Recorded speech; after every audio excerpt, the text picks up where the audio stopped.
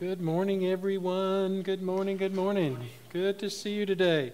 I'm going to talk real fast so our candles make it. How about that? That's beautiful. Thank you for setting this up, John and Rosemary. Appreciate that very much. Just a little quick note on Advent. Most of you may know what Advent is all about. Some of you hear the word, you're not sure what that is. Advent simply just means the preparation of something coming or someone coming. So that's a generic usage of the word. But the early church started in their belief that not only were they excited about Christ coming in his first arrival, but more so about his second coming. And so Advent actually years and years ago, I'm talking hundreds of years ago, was celebrated as his coming the second time, which is what we're looking for, right? But we use it in seasons like this to also represent what once happened, and that was his first coming. And so we're in great anticipation of Christmas morning, remembering the glory of the Lord and what he's done for us. But so just think of it as that. You may be unfamiliar with it. I just thought I'd give a little bit of a definition there so you understand what it's all about. This is the reason there are two lit is because today is the second Sunday in what's called the Advent season. That starts 4 weeks prior, as the fourth week being the Christmas Sunday before Christmas or on Sunday. This middle one we will light just for fun because it's really pretty on our Christmas Eve service, okay? So that's just kind of like a little freebie there. And we'll light the pink one on our last Sunday just before, okay? So anyway, that's what that's all about. And now welcome those of you that are watching online. We're glad to have you with us today as well. Several announcements. I've been mentioning this about Brother Danny Vaya, becoming an elder with us. That time is just about up. And so next Sunday, if Brother Danny and Miss Peggy are okay with this, I'd like to have a little affirmation of that. Unless there's some reason that comes in this week that gives us concern. But certainly there has been nothing, and we've been greatly blessed by all of what we've seen and heard so far. So next week will be special for us as we do that as a part of our service, just in this service. Okay, we won't be doing that in the 9 a.m. service, but just in this service. I would ask you, and you should have seen this in Pastor Hamp's email, if you're not part of Sunday school, would you consider coming to the 9 a.m. service? If you are a part of Sunday school, of course, that wouldn't work. But if you're not a part of Sunday school, would you consider coming to the 9 a.m.? We just want to do what we can to make sure as many are spread out as possible. We really do care about what's going on, even though it may not appear like that sometimes, but we really do care and just want to make sure that we're being sensitive to everybody. So if you can do that, if you'll honor us by just coming to the 9 a.m. service, that will be helpful. Christmas Eve is still going on as far as I know. They haven't canceled Christmas Eve this year, so we're going to do our Christmas Eve celebration at 5 p.m. And just for the same reason, if you can let us know if you're planning on coming to that service, there is a sign-up sheet in the back. If you will please put your name and how many people you think are coming, you'll see that it's self-explanatory. Pastor Amp put it out there. You don't need to email or call or anything like that. Just sign up on the back sheet, and that way we'll have a good idea of who's planning on being here. Thea was just telling me that good news, we've been announcing about Pacham and the meals that are necessary. Friday night, the 22nd, is the only time that's needed for meals now, and that's great. Praise the Lord for that. So if you have interest in helping with that ministry, you can just see Thea afterwards, and we'll take care of that. Finally, on December 27th, okay, that's the last Sunday of the Advent season, Pastor Ernesto, our Spanish ministry, will be up here preaching for us. That's going to be he and Anna's last Sunday with us. They're moving to Tennessee, and as you know, Pastor Scott has been doing a lot of work with the Spanish ministry, but we're going to let Pastor Ernesto come and preach for us on that Sunday. But after service, we're going to be gathering downstairs for a meal and for a time of celebration for their ministry, but also we're calling this the celebration of 2020. Okay, so you can insert there whether you want that to be positive or negative, however you feel about 2020. I'm going to choose to look at it as what great things God has done. Because the men, and by the way, we as the men had a great time. Sorry, men, if you couldn't be with us on Friday night. Just a real special time. And we were just rejoicing over what God has done this year, just in church life. More and more people are asking about God and what's going on and the answers to what's happening in this world, and God is doing much. And we were saying in our men's meeting the other night that this could be very well the greatest days of the church ever. And we could be living in some of the most exciting times of the life of the church. And so we want to celebrate the ending of 2020 and the entrance of what 21 is going to look like, but also for Brother Ernesto. Now, with that also being said, if you would consider bringing some kind of offering or just give some kind of love offering for them, we want to send them off with blessings as much as we possibly can, okay? So I know it'll be a great time. All right, now those are the announcements. So let's pray, and then we'll get into the subject for this morning. Father, we thank you for the joy of gathering. Never want to neglect that. And Lord, we thank you that you are in full control of all things that happens. And so, Lord, we just submit this time to you. I personally submit this time to you, as often there are times where it's a little challenging to speak on particular subjects just to make it clear and to make it relevant. And Lord, I'm just so thankful that I don't have the ability to do that, but can trust you to make that happen in our hearts. Thank you for your word that gives us clarity. Thank you for what you teach us. And we thank you that you are a God who wants us to know you. We're so excited about seasons of the year like this and like Easter celebration or the resurrection celebration, particularly in the life of the church. And so we're just kind of on that drum beat, that slow drum roll that's beginning to start as we're in preparation of our minds, remembering the birth of our Savior. So speak to our hearts, we pray this morning, Lord. Make it clear to us in the way that you would. Touch each heart in the place that they are in this morning and let them know that you love them. And we pray this in Jesus' name. Amen. All right. Well, I've said this before, but I'll say it again. One of the things that I always try to do for your benefit, not to waste your time, is to give you some kind of application of life from God's Word. And so that is certainly the case this morning. I want to always do that. I want to give you something functional, something that you can hold on to. That's really my goal. I think that's one of the reasons why you come. The reality is, though, people don't really know God very well. In fact, most people want to know God for what He can do for them. You know, that's kind of our sinful nature. It's not wrong all the time. Certainly God does that in Scripture. He gives to us instruction and teaching and how to live this life more effectively. But sometimes that's what we want from God. We just want to kind of rub the bottle like a genie in the bottle kind of thing and just, hope that God's going to bring us something of good fortune. And that has its own place, but that's not really what God is looking to us for. What God looks to us for is for us to give Him glory. This life, let's say it this way, this life is not about us. Right?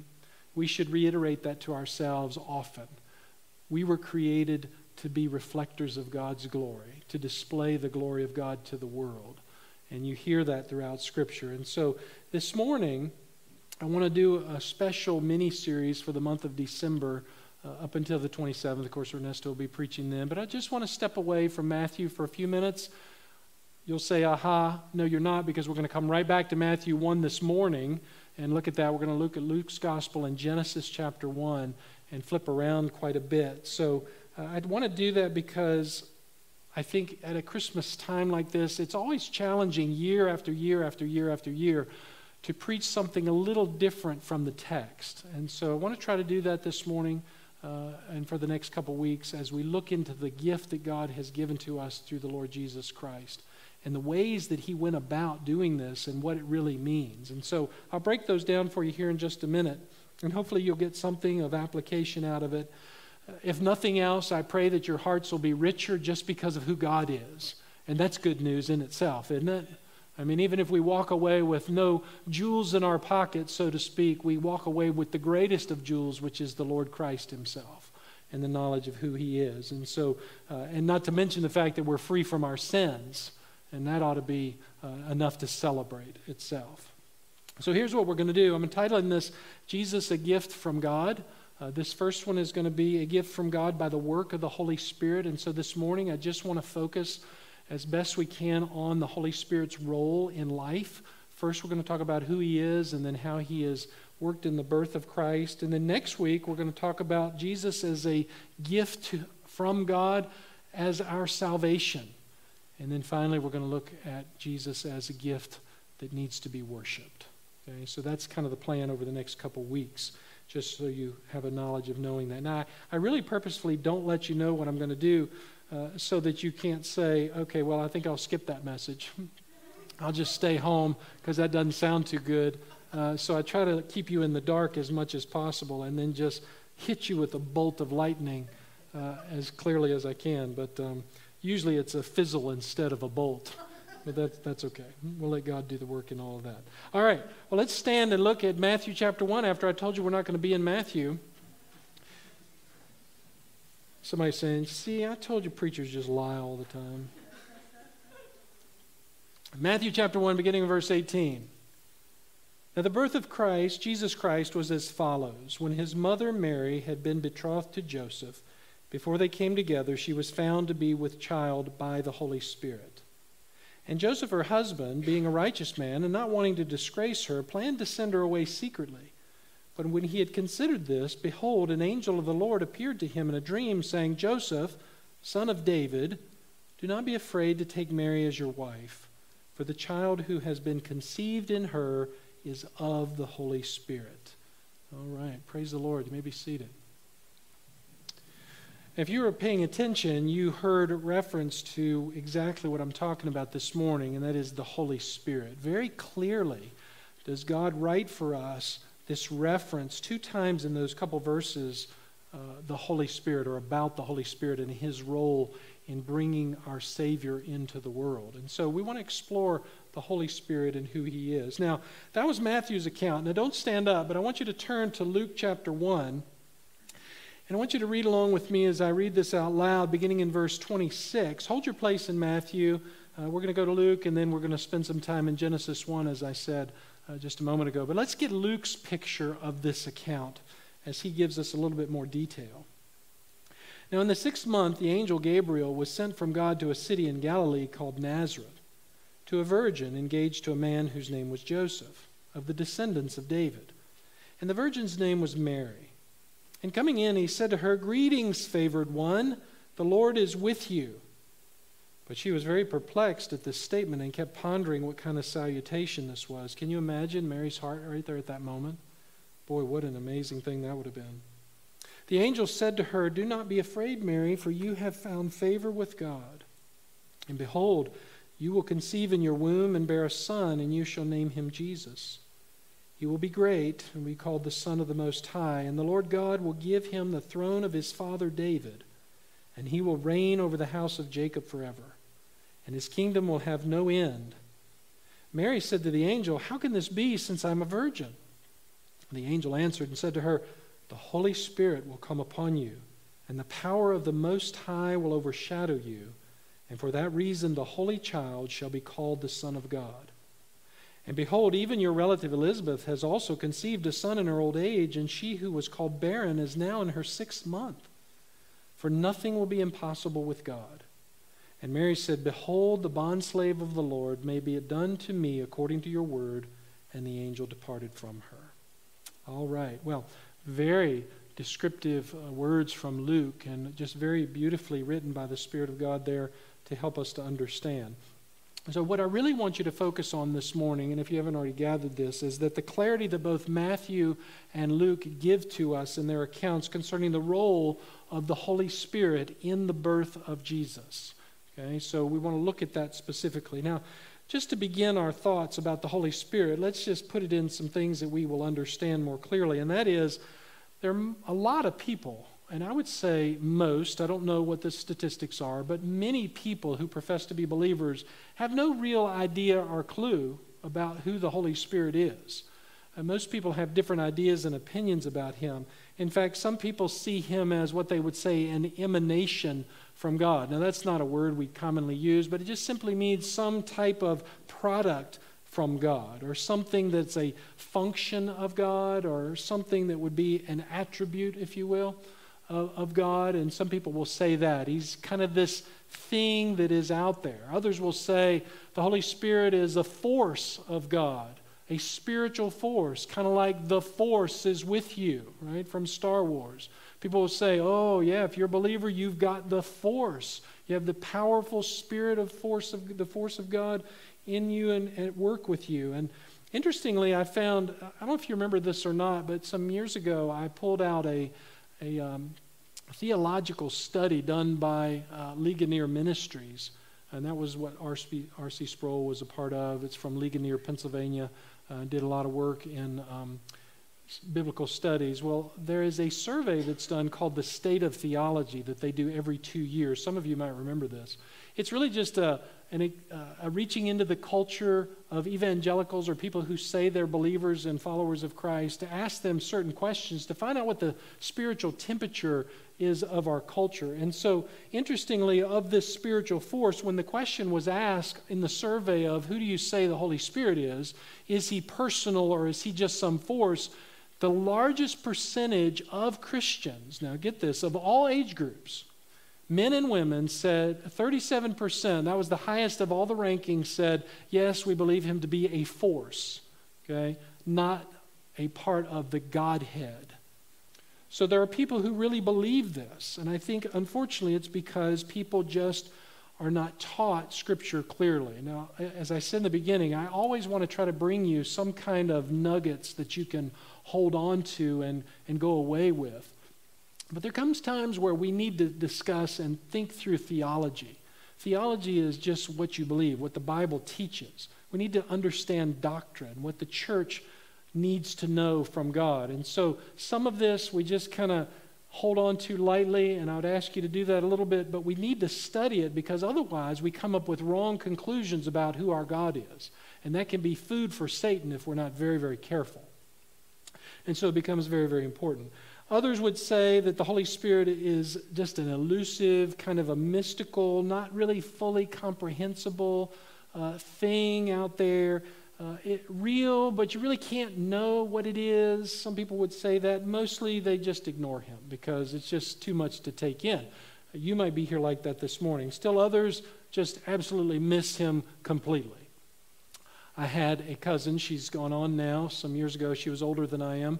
When she was a little girl, my mom told me this story when the little girl, her name was Frankie, not my brother-in-law Frankie, but her name was Frankie. That's what she went by.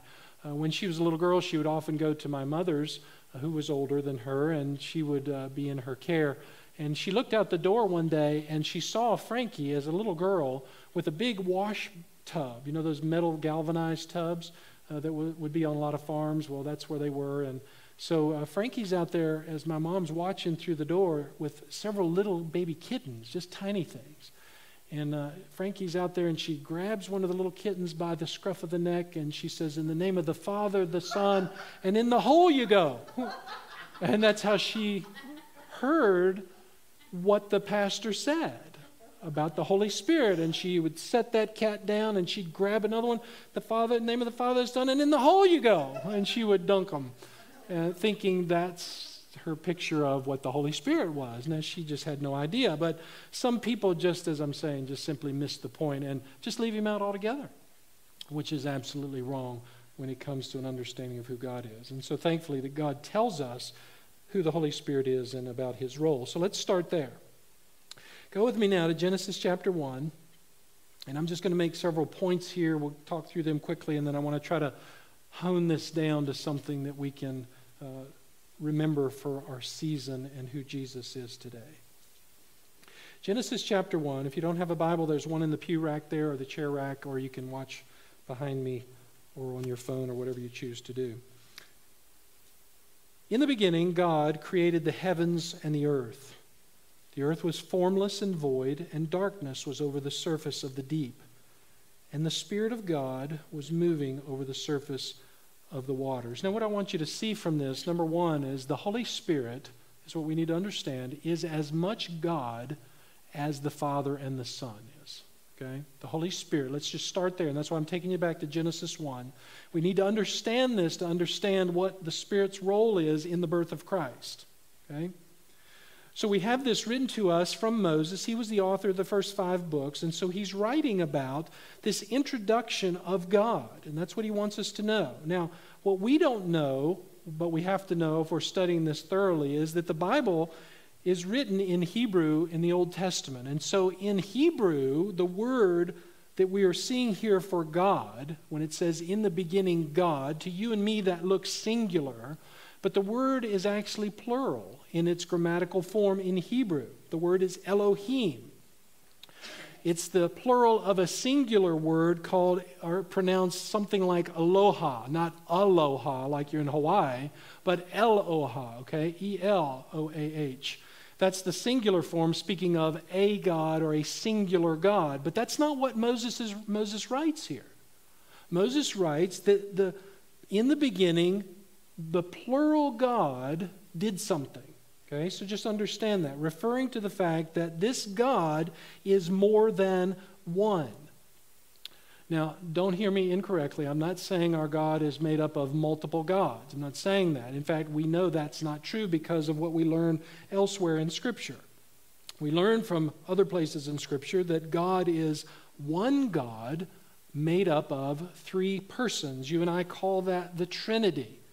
And that word is referring to the triunity of God, the three in one who work in perfect harmony. Now, you're not going to find that word in the Bible, so if you go to your concordance or the listing of books in the back of your Bible, you're not going to find a word that says Trinity. It's not there. That word was a word that was used by the early church fathers to describe just what it sounds like. The three united persons in the Godhead. Okay, so that's where we get the word, the Father, Son, and Holy Spirit. And our first example of this triune or Trinity is right here in Genesis chapter 1, in the reference to this plural God, of which in verse 2, if we continue to read in verse 2 of Genesis 1, the Holy Spirit is a part of that triune God. And beyond that verse in Genesis 1, if we went to the New Testament, we would have another very clear reference to the triune God in Matthew's Gospel, Matthew 28. This is Jesus in context just before he's about to ascend for his final ascension, and he's leaving instructions for the disciples, and this is what he says. He came up and spoke to them, saying, "All authority has been given to me in heaven and on earth. Go therefore and make disciples of all the nations, baptizing them in the name of," here it is, "the Father, the Son, and the Holy Spirit." Okay? There's the triune God. Three persons, one God. Now, notice in verse 28 also, Matthew uses this phrase, "in the name of." Jesus says, "Go and baptize them in the name of." I want you to see the word name there. That word name is a singular grammatical reference, meaning name is to represent the oneness of God. That's what Jesus is saying. Go in the name of this one God, made up of the Father, the Son, and the Holy Spirit. Okay? So there's another clear reference. One God, three persons who make him up. Now, next time we're going to see that Jesus doesn't hesitate. In fact, we'll see it in just a second with John 1, but we'll see this more fully next time. Jesus doesn't hesitate to place himself on that same level, even as he's referring to God or as being one along with the Father and the Holy Spirit. In fact, let's just look at that now. Go to John chapter 1. As John is writing about the life of Jesus, listen to how he opens the book. It's going to sound very familiar to you because we just read this in Genesis 1. John 1:1. In the beginning, okay, wow. What did Moses write? Moses wrote, "In the beginning, God," right? Well, John now comes along and he says, "In the beginning was the Word, and the Word was with God." You say, aha, you see that, preacher? I told you there were two of them. Yeah, that's right, but hold on. And the Word was God. John identifies who Jesus is. He was in the beginning with God, meaning Jesus was eternal. We'll talk about that next time. All things came into being through him, and apart from him, nothing came into being that has come into being. Skip down to verse 14, and this will become much clearer. And this Word that was in the beginning with God became flesh, and he dwelt, or he lived among us. And John says, we saw his glory, the glory as of the only begotten from the Father, full of grace and truth. So there again, we have a beautiful reference to a picture of this triune God of whom Jesus is a part, who was in the beginning. As Moses wrote, in the creation, Jesus was there. We now have reference in verse 2 of the Holy Spirit who was there. And so we have this development of the understanding of the triune God or the Trinitarian God. Paul himself would acknowledge the same thing as he concludes his letter to the church in Corinth. 2 Corinthians chapter 13, finishing all of his instruction, here's what he says. The grace of our Lord Jesus Christ and the love of God and the fellowship of the Holy Spirit be with you all. So, from the beginning, the Godhead has taught that there is one God made up of three persons, each having their own unique role in that Godhead. Okay? Now, the second thing we learn is that this God, not only made up of three, is also eternal. He is eternal. If you look back in Genesis 1:1 again, you see that Moses just simply writes, in the beginning, God. In other words, there is no seeking of proving who this God is. In fact, nowhere in the Scriptures does God ever seek to prove himself. Nowhere.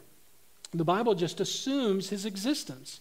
There is nowhere in the Bible you're going to see any writings that says, here is God and this is how you'll know this is God, other than when Jesus says, if you don't believe what I'm saying, look at my works and I'll prove to you that I am God. You see that. But the Bible never, for those in itself, in its entirety, seeks to say to us, here's God and this is why you can believe him. That's not the case. God always just assumes, I am God, because that's who he is. And what we learn from this is not only is he God, but that means there are no boundaries around him. When it comes to relationship to him, there is nothing that hinders him. He is in no way locked behind or hidden behind some external thing because he is eternal. And so from that we conclude that he is timeless. He defines what eternity is, which means now that the Holy Spirit also is eternal. In other words, without end. Okay? Let's keep going. Here's a third thing. Now, unlike the State of Theology said, or the people's response to the survey, we learn that God is not just some force. We learn that he is a very personal God. And I don't know about you, but that gives me a lot of warm fuzzies. Doesn't it you? To know that our God is a personal God. I mean, there's some people who have just a hunger. One of the things this pandemic has done is caused people who really love to be around people to have to be isolated. I have to believe that's Satan's attempt because God built us to need each other, right? Those of you who love to be around people, just love the personal contact with people. Some others, not so much, but that's okay. We still don't want to live on a deserted island by ourselves, right? We still like people. Well, the reason we're like this is because our Creator God is a personal God. He's very much personal. He wants us to know him. But let's jump in a little deeper here, okay? So I know you've already been through Sunday school, most of you. Some of you haven't, but this is a Sunday morning early, but this is theology class, okay? So we're going to jump into some thoughts here. Arthur Pink, who is a great teacher, a theologian, commentator, said this: God created, therefore he is personal. Because a first cause, talking about God, cannot or could not create. In other words, what's created from something else can't be the original. So being the original, God is also very personal, and that's why he created. God created us because he wanted a personal relationship with us. Now let me say that carefully, because some people think, oh yeah, see, that's why God, he needed me. No, God didn't need us. God doesn't have a need of anything. God desired to create us to have a personal relationship with us so that you and I would display his glory to the world. That's his main thrust. So don't hear it the other way. What Arthur Pink, though, is saying is that if God were created by some other thing, and people want to believe this, if God were created by some other thing or being, he would not be the creator. You see the definite article there, the? He would not be the creator, which is what Moses makes very clear in Genesis 1. It was God who created, the God.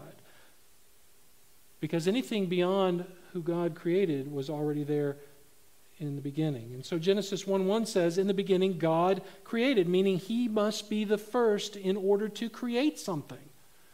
But somebody will say, well, no, that's not true. I like to create things. I create things out of mud. I create things out of art and all that kind of stuff. And that's true in a sense that we take material things and we create. But the reality is, to create is not the same thing as making something. You and I and creators in this life are not taking something out of nothing and making something. There's already something that exists there.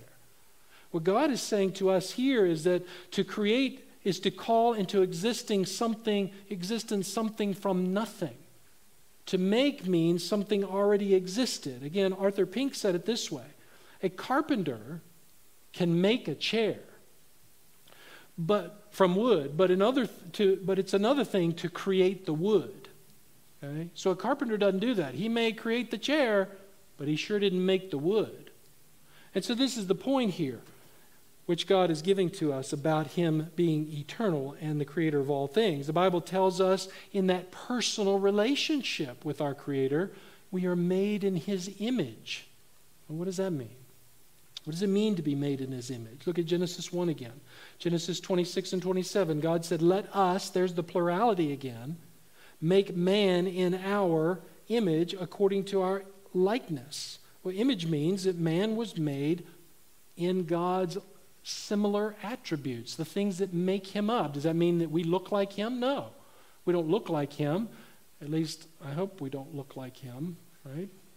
I mean, some of you look pretty good this morning, but I don't know if I want God to look like you, right? That's not what he means. God doesn't have necessarily eyes and ears and nose and that kind of thing. He's talking about man is made so that he can reason. He has intellect. He has a will. He has emotion. There are feelings there. We can know the difference between what is right and wrong. We can know the difference between good and evil. We have that capability, to which the rest of creation doesn't know anything about. Trees don't understand emotion. They don't understand what it means to do something right or wrong. The animal world does not understand what it means to be, in the human sense, moral. Now, I know animals are everybody's favorite creatures on the earth, right? And lots of money are spent on animals because people just identify with the animal world. People are constantly saying, we came from monkeys, we came from apes, right? Heard one guy say one time, if I came from a monkey, I'm going to go to the zoo and feed my relatives, right? I don't want them to be starving. Now, they're very similar in our human characteristics, but you take the animal world, and those of you who have pets that can't just let your dog or cat go out and do its business on its own have to walk behind it with little bags and scoopers, because they just go and do their business wherever they want to go and do their business, and they don't care who's watching. Well, you and I care, because we were built with the mind of God. We were made in his image. We care about moral things and intellectual things. So the point simply is, God is a personal God to you and me. He wants to be a personal God who made you and me in his image. He wants us to know him. He wants us to have a relationship with him, to learn from him, to grow in our maturity from our infancy sinfully to being spiritual people. And the Holy Spirit is the one who helps us most in our personal relationship. He is the one behind our growth, which is what John said. If you go back to John's Gospel, chapter 14, verse 26, Jesus said this, when I leave, I will send the Helper. He's talking about the Holy Spirit. I'll send him, not that he needs to be created. Jesus wasn't saying that. He already is. We already defined that. He will teach you all things and bring to remembrance everything that I've taught you. So what was Jesus saying? I'm leaving. I have a role to fulfill. I did fulfill my earthly role. I'm going to fulfill my heavenly role. I'm sending the Holy Spirit to be for you everything that you need God to be, so that you can be the people that you're supposed to be. Now, often we will pray to the Lord Jesus, and we should. We pray to God the Father, and we should. But often the Holy Spirit is left out of our prayers, which he really should not be. He is the powerhouse. He is the one who brings to us the knowledge of the Scriptures. In fact, when you're trying to remember something, it's the Spirit of God who brings it to your mind so that you have an understanding of what you want to either share with somebody or even remember yourself. So he's very, very personal. All right, let's keep going. Fourthly, he is also omnipotent. Now, that's a word that just simply means all-powerful. He is not constrained by anything. Only an all-powerful God could create a heaven and an earth. If we went back to Genesis 1, in the beginning, God created. Well, who can do that? Only an omnipotent, all-powerful God. You remember when God said to Abraham, hey, you're going to have a son. And then he went and told Sarah. You remember what her response was? Yeah, right. Well, she laughed, the text tells us. And the Lord, who was an Old Testament appearance of Christ, as the messenger there said, why are you laughing, Sarah? She was very old in age. She says, because I'm past childbearing years. And you remember what the response was? This is Genesis 18:14. Is there anything too difficult for the Lord? What was Sarah's response? Okay. Jeremiah 32:17. This is a wonderful little song, and Debbie and I used to sing this with a home group years ago. Lord God, behold, you have made the heavens and the earth by your great power and by your outstretched arm. Nothing is too difficult for you. We read this, I don't know if you caught this, in Luke's Gospel, chapter 1, verse 37. Luke said this as Gabriel was saying to Mary. Luke recorded it. For nothing will be impossible with God. You remember what Mary's concern was there? We just read it. She said, but how can this happen? I've never been with a man. We've never gone through the way children come into the world. It doesn't make sense to me. And Gabriel simply says, Mary, Mary, Mary, Mary, listen. Is there anything too impossible with God? Is there anything that God cannot do? And so we learn that God is all-powerful.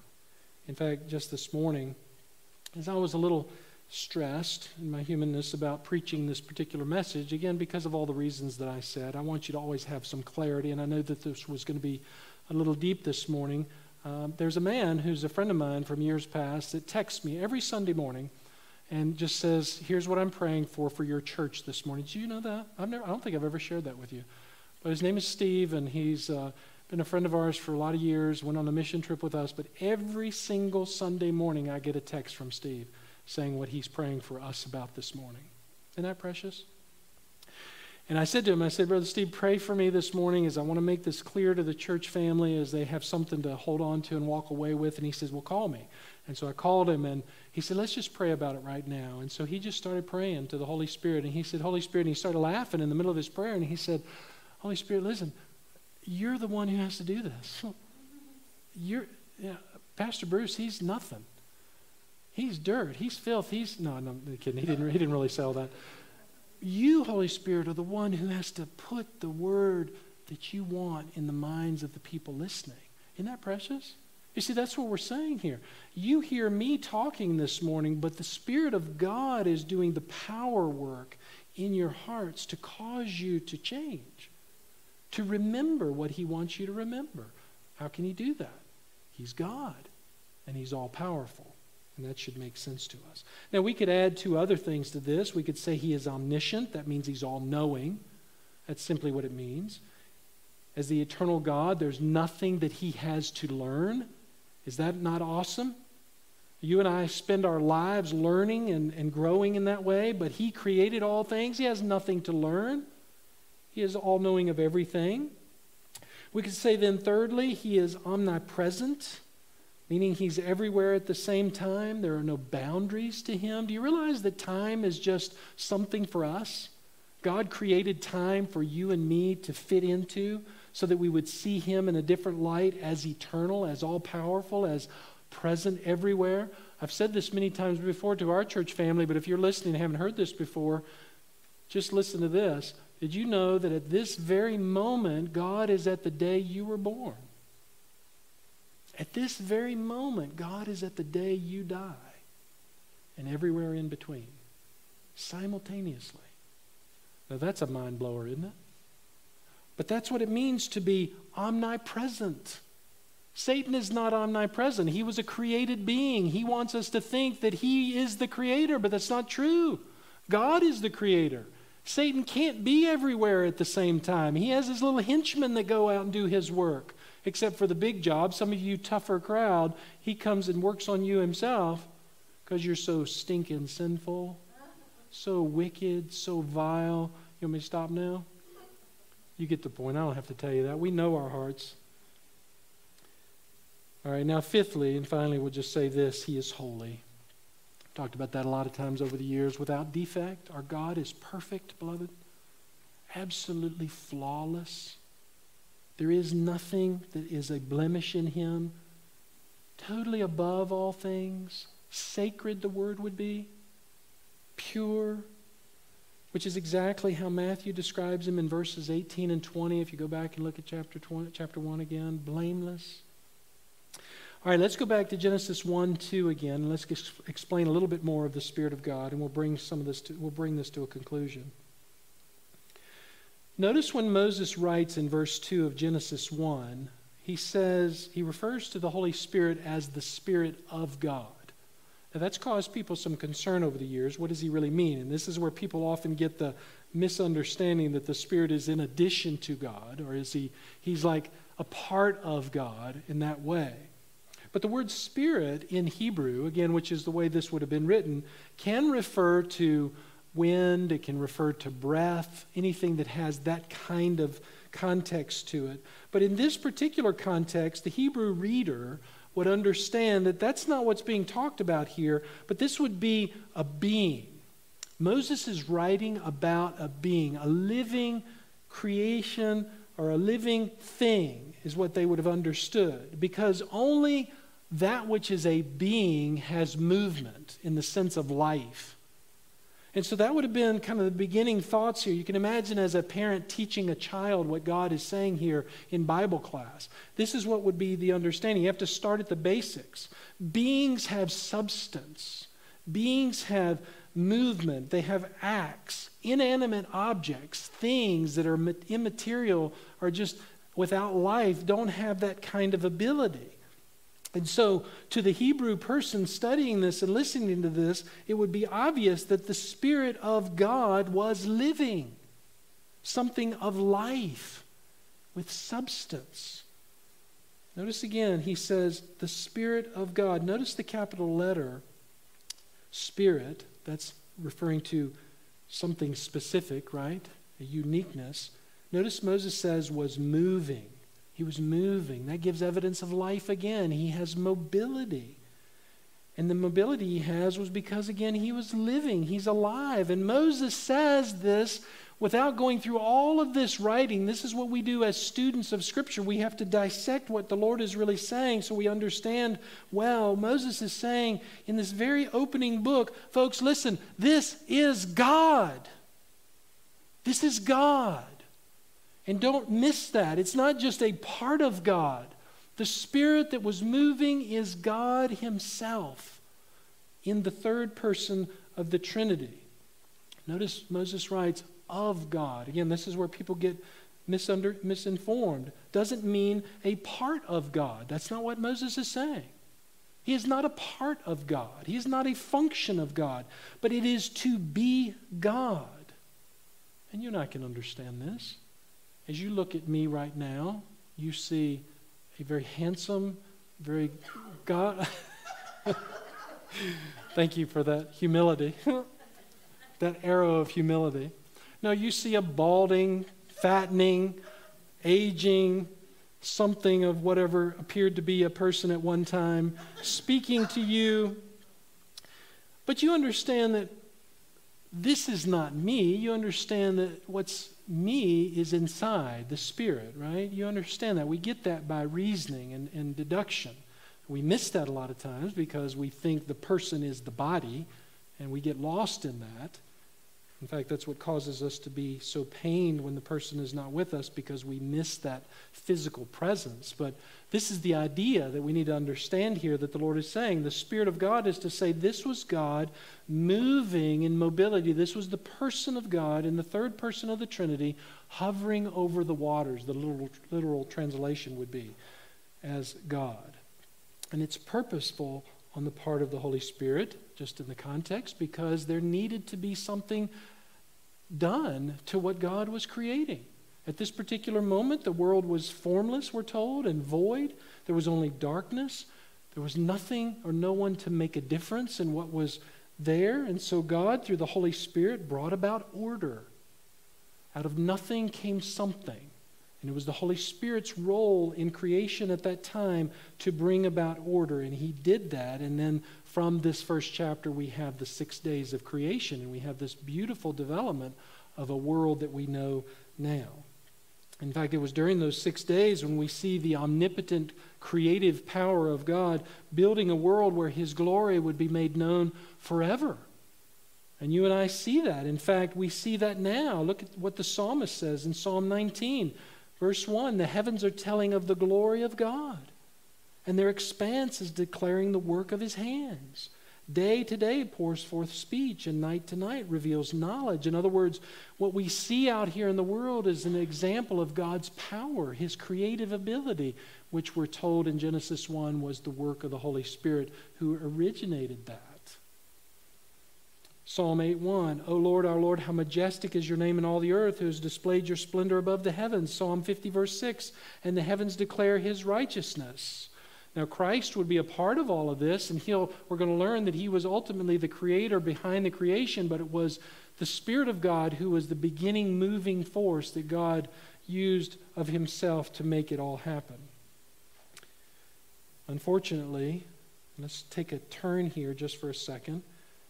The beauty of God's creation and his order wouldn't last because man would fall into sin.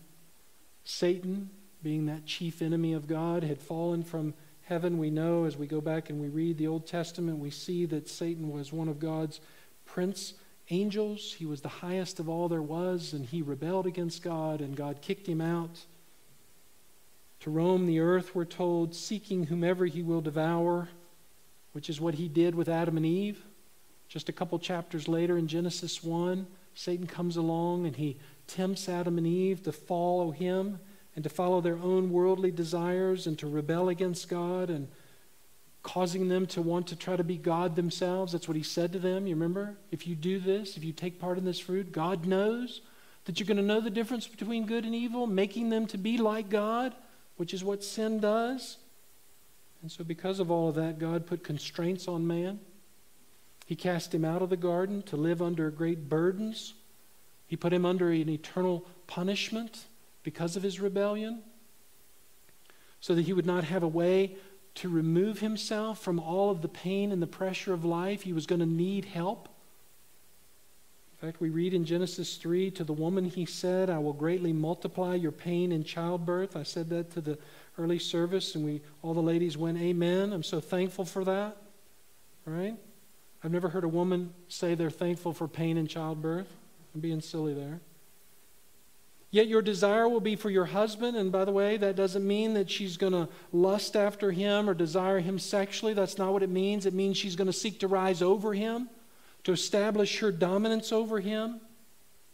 But yet he will rule over you, and so there's going to be constant friction in the home. There's going to be that battle between the natures of both people to be the dominant one because of the curse of man, because of Satan, as God's creative order was completely turned upside down. To Adam he said, because you've not listened to the voice, or because you have listened to the voice of your wife and have eaten from the tree about which I commanded you, saying, you shall not eat from it. Cursed is the ground because of you. In the toil of your sweat all the days of your life, both thorns and thistles it shall grow for you, and you will eat the plants of the field. In other words, guys, the reason you and I have to work so hard, ladies, the reason you have to work so hard is because of Adam, because he didn't follow through with what he was supposed to do and being the leader in his home, and she usurped that authority out of the intimidation and the provocation of Satan, and so it just became a royal mess. In verse 22, the Lord said, behold, and this is the conversation among the Trinity now, the man has become like one of us, knowing good and evil, and now he might stretch out his hand and take also from the tree of life and eat it and live forever. And therefore the Lord God sent him out of the Garden of Eden to cultivate the ground from which he was taken. So he drove the man out, and at the east of the Garden of Eden he stationed the cherubim That's an angel, a certain kind of angel, and the flaming sword which turned every direction to guard the way to the tree of life. Listen, what happened there is God said, listen, we've got to remove the man from the garden, because if we don't, he'll go back and he'll take part in the tree of life and he'll live forever in his state of sinfulness. I don't understand all the theology of that, but just suffice it to say, God was saying, this is not going to be good. It's not going to be good for man. And so in God's divine mercy, he had another plan. He had another plan, and that is to bring the Savior to come to the earth himself as the second person of the Trinity to rescue us, to offer us forgiveness and hope and understanding that there is a better life. There's an eternal life that we can have through the Lord Jesus Christ. And that's partly what we're celebrating this morning. Right now, we're just looking at who the Holy Spirit is in all of this. This glorious creation that God has made us to be can be rescued from the penalty of our sin, just like Adam and Eve, so that we can have hope of this life and hope of eternity. Speaking of which, let's fast forward now to a little town called Nazareth. Understanding all of what we've just read and understood and heard about. Hundreds and hundreds of years have now passed in the context of time since Adam and Eve sinned, and there have been many, many, many people on the earth that have lived with the burden of their sin, continually fulfilling God's condemning mandate to live their lives by sweat and agony and pain and death and all the evils that come with the sinful life, knowing internally that they're never going to be righteous enough to be all that God wants them to be, and carrying the burden of that forever and forever and ever, and watching their children grow up and their grandchildren grow up having the same agony on their souls. It's in all of that mess, beloved, and here's the beauty of God. It's in all of that mess that the Holy Spirit visits a young virgin girl named Mary to give her good news. And listen to this. Luke 1:30. You will conceive in your womb, and you will bear a son, and you shall call his name Jesus. And he will be great and will be called the Son of the Most High, and the Lord God will give him the throne of his father David, and he will reign over the house of Jacob forever, and his kingdom will have no end. And again, in her humanness, she says in her reply, look at verse 34, how can this be? I don't understand. How is this possible? Since I am a virgin, she understood the path of life. The angel said to her, the Holy Spirit will come upon you, and the power of the Most High will overshadow you. And for that reason, the Holy Child shall be called the Son of God. I want you to see what the Lord says here in its fullest context. This idea of to come upon. People have, throughout the centuries, have come up with some of the most gross meanings behind what God is doing here. There are those who have believed that this was some kind of sexual union between the Spirit of God and the earthly Mary to form some kind of deity child.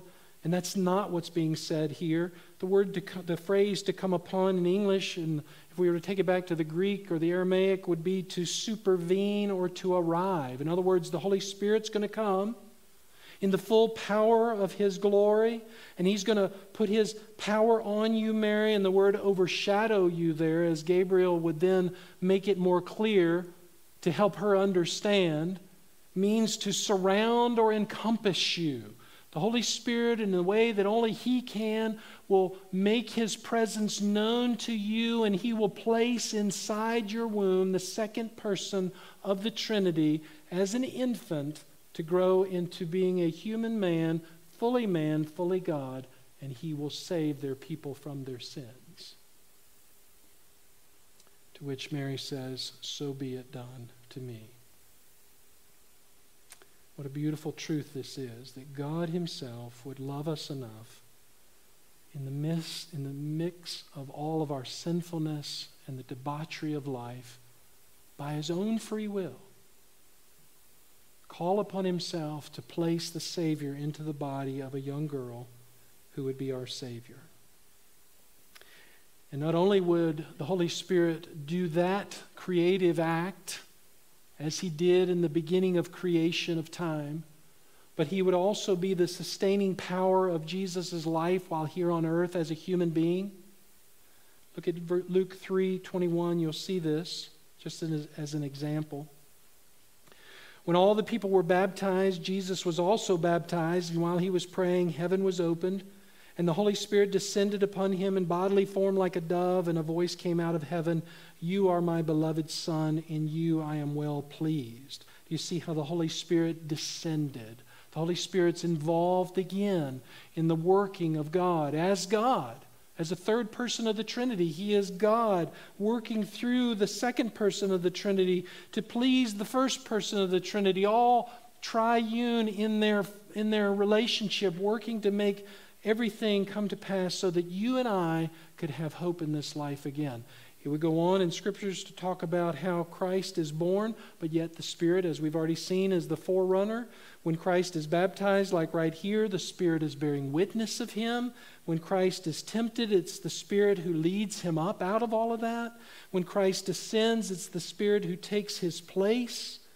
And on and on and on it goes. The Spirit's work always behind the scenes, elevating and exemplifying Christ for who he is.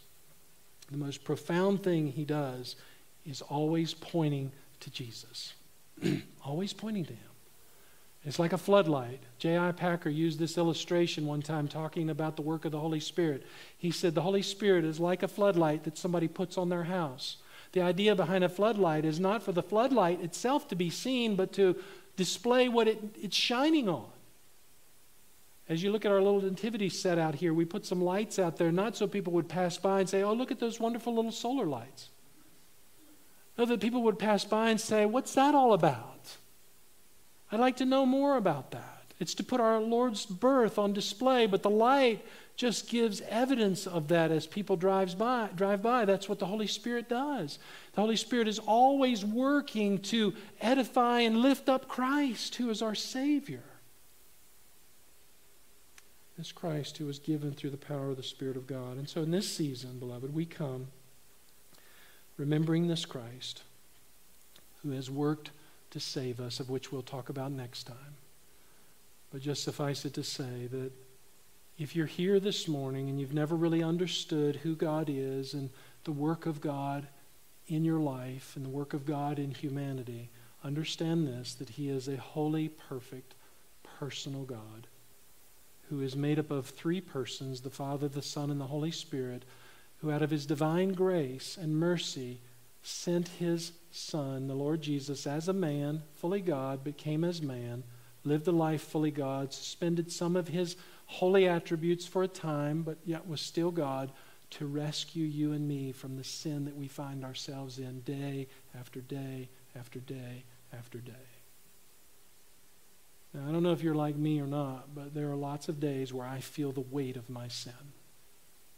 It seems like the closer I understand God, or the closer I get to God, and the more I understand God, the more I see my sinfulness. I feel the weight of it. I feel the burden of it. I feel the judgment of it as Satan constantly is accusing me and throwing his attacks and trying to mess with my mind and my life and my relationships. I feel that. And I know you do too. That's the burden of sin. It's the anxiousness that our spirits want to be free from, that we don't know how to be free from it.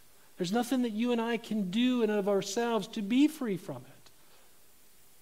The beauty of this season is that we go back and we remember that there was a time where Gabriel, the messenger of God, an angel, came to this young woman named Mary, and he said, "Mary, there's good news. There's good news. The Holy Spirit, God, will overshadow you, and he will put within you the living Christ, and he will come and give his life as a ransom for your sin. His life will become the payment for the burden that you cannot carry, that you must pay for, and he will set you free if you put your trust in him. He is the Savior of the world." And again, we'll see more of that next time. So, beloved, this morning, if nothing else, be encouraged by the fact that we have a God who has loved us so much that he desired to create us to be in his image, but to also rescue us from our sin. And he did that through the working of the Holy Spirit. He's a beautiful God and a precious God, a joyful God who wants us to be people of his own. Amen? If you've not done that, let's talk to the Lord right now as we close our time together in prayer.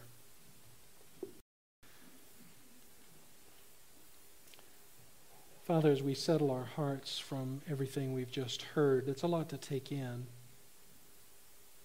And I know those of us who've been doing many years of study still struggle to find the exact right words to describe and to define you, because it's really impossible from a human sense.